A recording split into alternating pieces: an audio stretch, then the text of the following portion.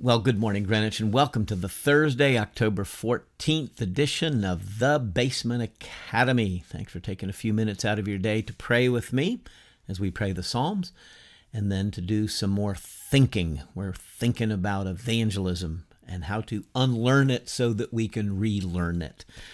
Our morning psalm is one we have read several times over the months. And if you are praying the Psalms daily, then you are familiar with this psalm. It's an important one that keeps us grounded, I guess that's the right word, in the reality of the human condition and what sin does to us. Okay, and so this will probably sound a little familiar. We've offered this before. Let us pray. The fool says in his heart, "There is no God." They are corrupt. Their deeds are vile. There is no one who does good. The Lord looks down from heaven on the sons of men to see if there are any who understand, any who seek God. All have turned aside. They have together become corrupt. There is no one who does good, not even one. Will evildoers never learn that those who devour my people as men eat bread and who do not call on the Lord? There they are, overwhelmed with dread, for God is present in the company of the righteous. You evildoers frustrate the plans of the poor, but the Lord is their refuge. Oh, that salvation for Israel would come out of Zion. When the Lord restores the fortunes of his people, let Jacob rejoice and Israel be glad. And so, Lord, hear our prayer as we seek to care for a world that has turned aside from you. Amen. Okay, we're unlearning evangelism.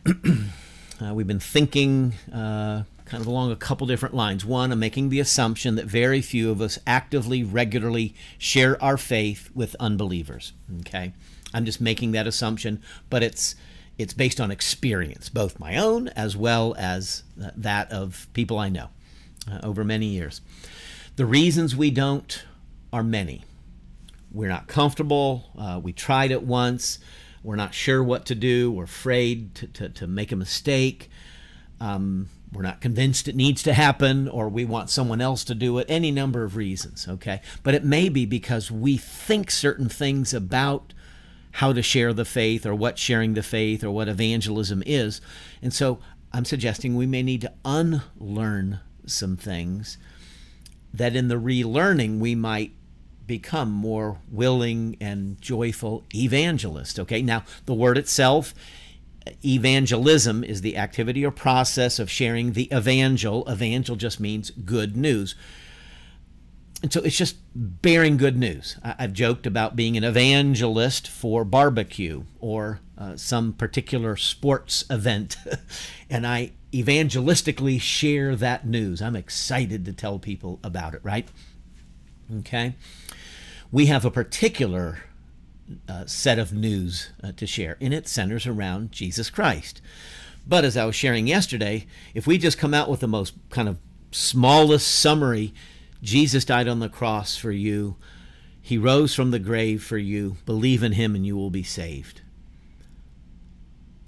That could be like me watching a cricket game, okay?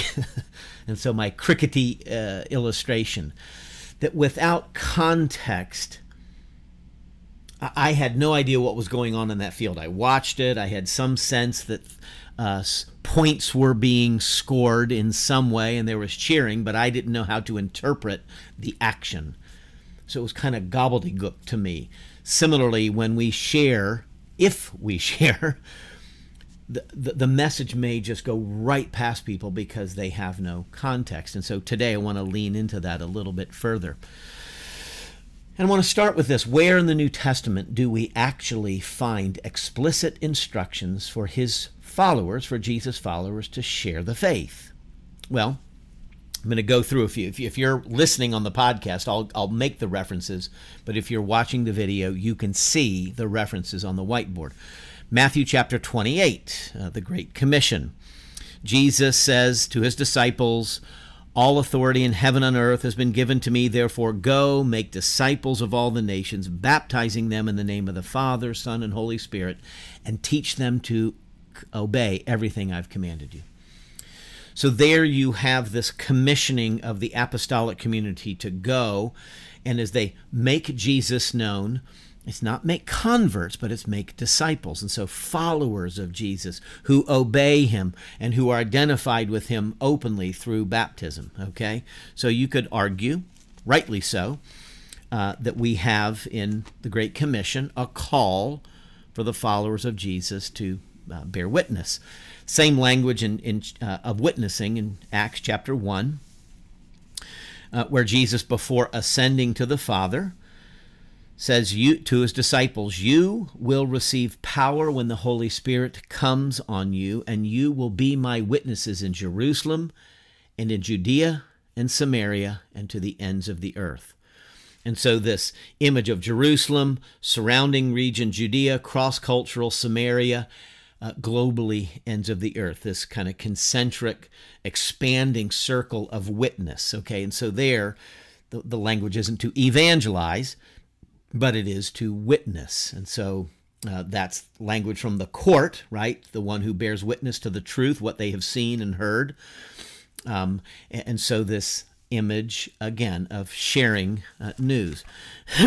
Some would speak to Romans chapter 10, where Paul is writing both to Jew and Gentile alike, everyone who calls on the name of the Lord will be saved. And then in Romans 10, verse 14, how then can they call on the one they have not believed in? And how can they believe in the one whom they have not heard? And how can they hear without someone preaching to them? And how can they preach unless they are sent? As it is written, how beautiful are the feet of those who bring good news. Oh, well, gee, there's that Isaiah 52 passage, right? The image of the messenger of victory in battle running with this good news.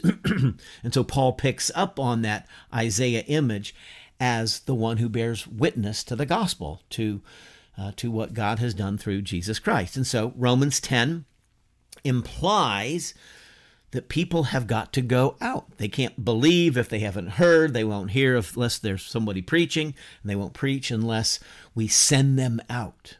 Okay? So Romans 10, 2 Corinthians chapter 5, we could say carries some of this same image.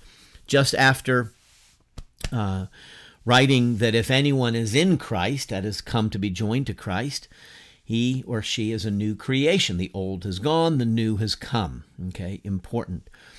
And then in verse 18, 2 Corinthians chapter 5, verse 18, all this is from God who reconciled us to himself through Christ and gave us the ministry of reconciliation. That God was reconciling the world to himself, not counting men's sins against him, and he has committed to us the message of reconciliation. So he's committed to his people, Paul, the apostle, but by extension, I think, to all believers, this message of reconciliation, God making his appeal through us. So we are therefore Christ's ambassadors, as though God were making his appeal through us. So we've got messengers running from the battle to declare the good news that Christ has conquered. Okay, so there's that. You have witnesses, kind of the legal image in Acts chapter 1.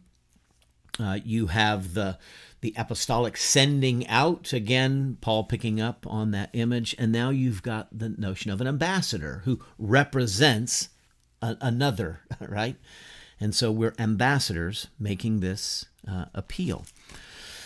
And then we go to 2 Timothy chapter 4. This is Paul writing to his younger protege.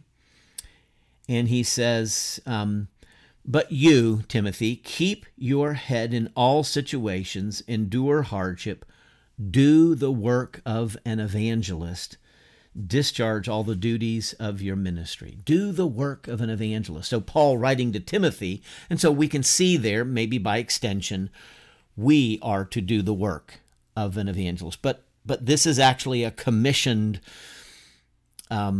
person. This is an officer of the church. So I certainly am to do the work of an evangelist. So you see some of that language there, and then we pick up in the little book of Philemon. It's just one chapter, so there's just one verse, verse 6. Paul says, he writes this, I pray that you may be active in sharing your faith, so that you will have a full understanding of every good thing we have in Christ. What a great little line. I pray that you may be active in sharing your faith, so that you, in sharing the faith, will have a full understanding of every good thing. And so I've thought of that. Though it's written to Philemon, the fact that it's in Scripture, we can then, by extension, believe that God would have us to be active in sharing our faith, and that through that we would have a joyful understanding of what is ours in Christ. And then in 1 Peter, chapter 3, verse 15. But in your hearts, set apart Christ as Lord. Okay, so there's something that happens here first. We reverence him. Always be prepared to give an answer to everyone who asks you to give the reasons for the hope you have. But do this with gentleness and respect. So it's not so much initiating the work of evangelism, being active in sharing your faith. It's always be ready to give an answer to those who ask you. The word answer that we read here in the Greek word is apologia, apology, where we get our word apologetics, to make a defense of the faith, to here's why I believe what I do, and giving reasons for our faith, okay? So there are, by my count, those are 7 different passages where we are given instruction. I've got one reference wrong up here. That's 14 and 15. Sorry about that, team. Just so I get the reference right. That's Romans 14 and 15. Okay, so 7 different. Now, I would welcome, if you want to give feedback, shoot me a text or an email and say, yeah, but what about this verse? What about that verse? And I welcome that. The point is, there's actually very few passages about sharing our faith. I'm not saying they're not there. They are there. But they're few. You have entire books that are written that don't have anything to do with the people of God actively sharing their faith. The instructions have to do with being the people of God and a quality of life that is to be shared among them and certain beliefs that they are to hold. But it's written to the believing community already, as opposed to, hey, believing community, get out there and go get them. So there are those scriptures, so I don't want to say this isn't true. Now, as we read through the book of Acts, and we see the early church getting about their work, it appears as if there's kind of 2 ways the faith gets shared, okay, 2 approaches. Initially, they go to the synagogue, right? Paul, others, they go to the synagogue, and there they argue from the scriptures, which would be a reference to what we would call the Old Testament. There was no New Testament written yet at that point. And so Paul in particular would argue from the Hebrew scriptures that Jesus is the Christ. And so he was laboring among those who knew the Word of God, those who understood the language of Moses and David and promise and Abraham and covenant and Messiah. And they understood sin and atonement, and they had a framework for understanding forgiveness, and they knew the stories of Adam and Eve in the garden, and that the wrong that was experienced in the world had an explanation. So there was a laboring amongst the synagogue community, the Jewish community, the people of God, Abraham's family, Paul was arguing that this Jesus who died at the hands of Pilate in the Roman Empire is actually the Christ. And the reason so many couldn't understand that is because they had an image of a Messiah that wasn't a suffering Messiah, but was a conquering Messiah. So they had to unlearn Messiah. Okay, does that make sense? The Jews couldn't unlearn what they had come. They were so convinced of who Messiah was, they couldn't get it. That Messiahs don't die. Messiahs aren't weak. Messiahs aren't conquered. They do the conquering. Well, he did conquer, but he conquered differently than they understood. So they had to unlearn Messiah. Okay? And so initially there's laboring amongst the prepared, the religiously prepared, who are familiar with the concepts, familiar with the words, and familiar actually with the very sacred scriptures. They had to unlearn something so that they could see that Messiah is different than they had come to. And those who did unlearn it and relearned it, they came to faith in Christ. Okay, so there's that. But it's laboring among the prepared.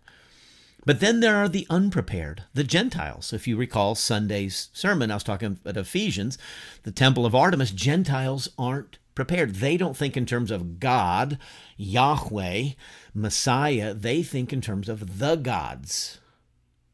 Artemis and Apollo and Zeus and Aphrodite and Hermes and all this pantheon of Greco-Roman gods. What we look back at Greek mythology, but for them, they were active forces. They actively thought that way. Acts chapter 17, Paul on Mars Hill gives some expression of that.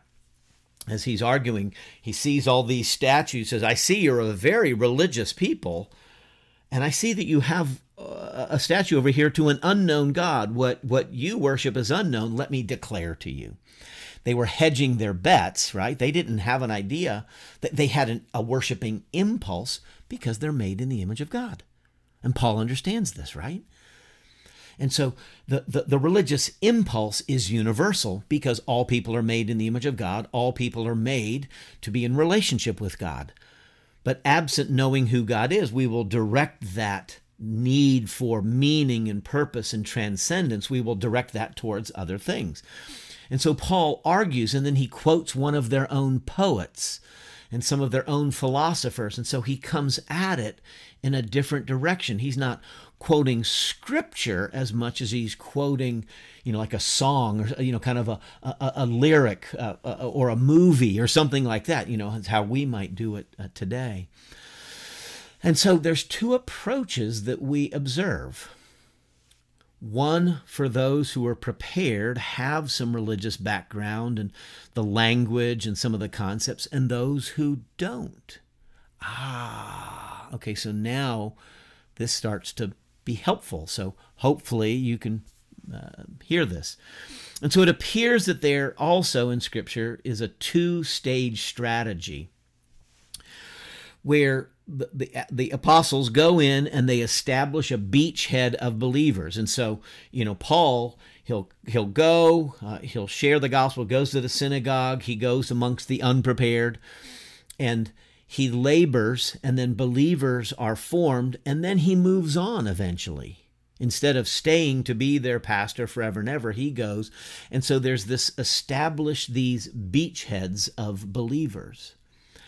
And then it appears, like we have in our New Testament letters, Ephesians, Colossians, Philippians, etc., our New Testament letters are strangely silent with respect to the call to evangelize, the explicit instruction to evangelize. Perhaps it is because as Paul goes out and begins to establish these little beachheads of belief in the Gentile area, because he gets turned away from the synagogue, they run him out of the synagogue. His laboring amongst the prepared kind of comes to an end. And so he labors amongst the unprepared, and he establishes these beachheads of belief amongst the primarily Gentile community. Not that there weren't prepared Jews as well that were part of those early churches, but amongst the Gentiles. Now, the instructions that we find are to have a certain quality of life, and that quality of life seems to be something that infiltrates the community. And then by living in a certain way, believing in a certain way, one then perhaps has that 1 Peter kind of experience. Hey, be prepared to give an answer when people ask you for the hope that you have. That's a passive evangelistic strategy. Not actively be active in sharing your faith. This is one, be prepared to give an answer when somebody asks you about your faith. But it's not ask you about your faith, ask you for the hope you have. And we're going to talk about that, okay? So it seems as if there are two approaches to the religiously prepared and the unprepared. You have to come at the content. I talked about content, context, and consequences of the gospel. The content has to be gotten at differently because the context of preparation or not, religious background and preparation is different. And then it appears that there is both this, what you might call, I want to say assault, because, you assault the beachhead. That's probably not the best way to say it. But basically you kind of initiate the action, right? You bring the gospel to people, you establish the beachhead, and then move on. Then that beachhead becomes more thoroughly converted. They become followers of Jesus. They follow his teachings. All men will know that you are my disciples by the love you have one for another. And so something happens in the quality of relationship. People observe, and then there's an infiltration and more of not an initiative evangelism, but more of a responsive evangelism, learning how to give answers when people ask us about our lives, okay? And so this infiltration strategy. So let me close with this. All the observers, the pollsters, the sociologists, the observers of culture here in America are seeing the exact same thing. It's quantifiable. The unchurching of America. The younger generations, the younger you go, fewer and fewer are identifying openly with any faith community, let alone the Christian faith community, and they're just not attending church. And so the unchurching or de-churching of America is underway. And that provides great challenge, okay? So there's great challenges that are involved with that, both for our society and families and the like, but I would argue that it provides great opportunity. Now, one of the challenges is we have to think, when we think about sharing our faith, which at the end of this whole series for several weeks, I hope you become an unlearned evangelist, that you will understand the joy, the honor, the opportunity, the call that is upon your life and mine to be those witnesses, to be those ambassadors, to be those ones who carry the message of good news. But we're going to have to understand, here's where we're going to have to unlearn some things. We're going to be laboring more and more. We are laboring and living more and more amongst the unchurched, the unprepared. The Don Meeks sitting in a park in Vancouver, British Columbia, watching a cricket game. So we're going to have to do the changing. We're going to have to figure out a different strategy. Like Paul on Mars Hill, he didn't come in quoting Isaiah and Moses and the like. He came in quoting their own poets, their own philosophers. He came in speaking their language and then would talk and then lead them to a deeper understanding of what it is they were actually hungering for. So that's the fun we're going to get to talk about next week as well. So let me close here, wrap us up with prayer, and we'll see you again tomorrow. Father, thank you. Thank you for these scriptures that guide us and the joy of being commissioned, the joy of being witnesses and being ambassadors and being those whose feet are called beautiful. But teach us, O Lord, to think differently and to understand what we actually see here in Scripture, how there may be different approaches. And so, Father, help us to even start thinking about our own web of relationships, our family, our friends, and others. And maybe we've been trying to say things and they're not prepared to hear it. And so give to us wisdom, humility, compassion, stamina, courage, and give us favor as we seek to be witnesses of Jesus Christ, in whose name we pray, and who taught us to pray together, saying, Our Father, who art in heaven, hallowed be thy name. Thy kingdom come, and thy will be done on earth as it is in heaven. Give us this day our daily bread, and forgive us our debts as we forgive our debtors. And lead us not into temptation, but deliver us from evil. For thine is the kingdom, and the power, and the glory forever. Amen. May the God of the good news shower his blessings, his spirit, his hope. May he give you great hope today so that people ask you questions about that hope. And may he give you good answers when they ask. May you do it today and forevermore. Amen.